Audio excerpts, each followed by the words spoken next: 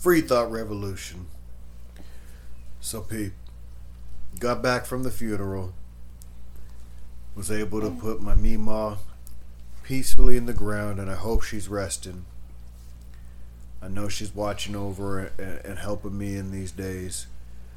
Now, understand that it takes a bit more time than a week or so to grieve, so I'm going to take a little bit of time and make sure that I take care of myself, take care of my family, and then I'm going to come back and holler at y'all with some more free thoughts. In the meantime, we'll throw up some recorded projects that we have. You guys are going to get to hear what it's like to be black in America. I think we got some misinformation coming.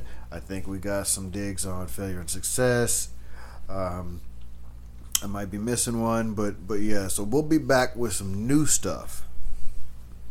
A whole new dig, November 1st.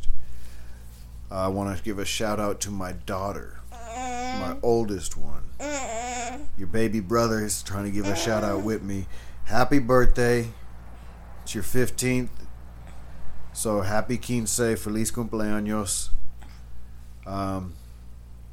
Be blessed, especially in this time right now. Be blessed. Love above all else. Live in hope. Free thought revolutionaries. Holla at your boy.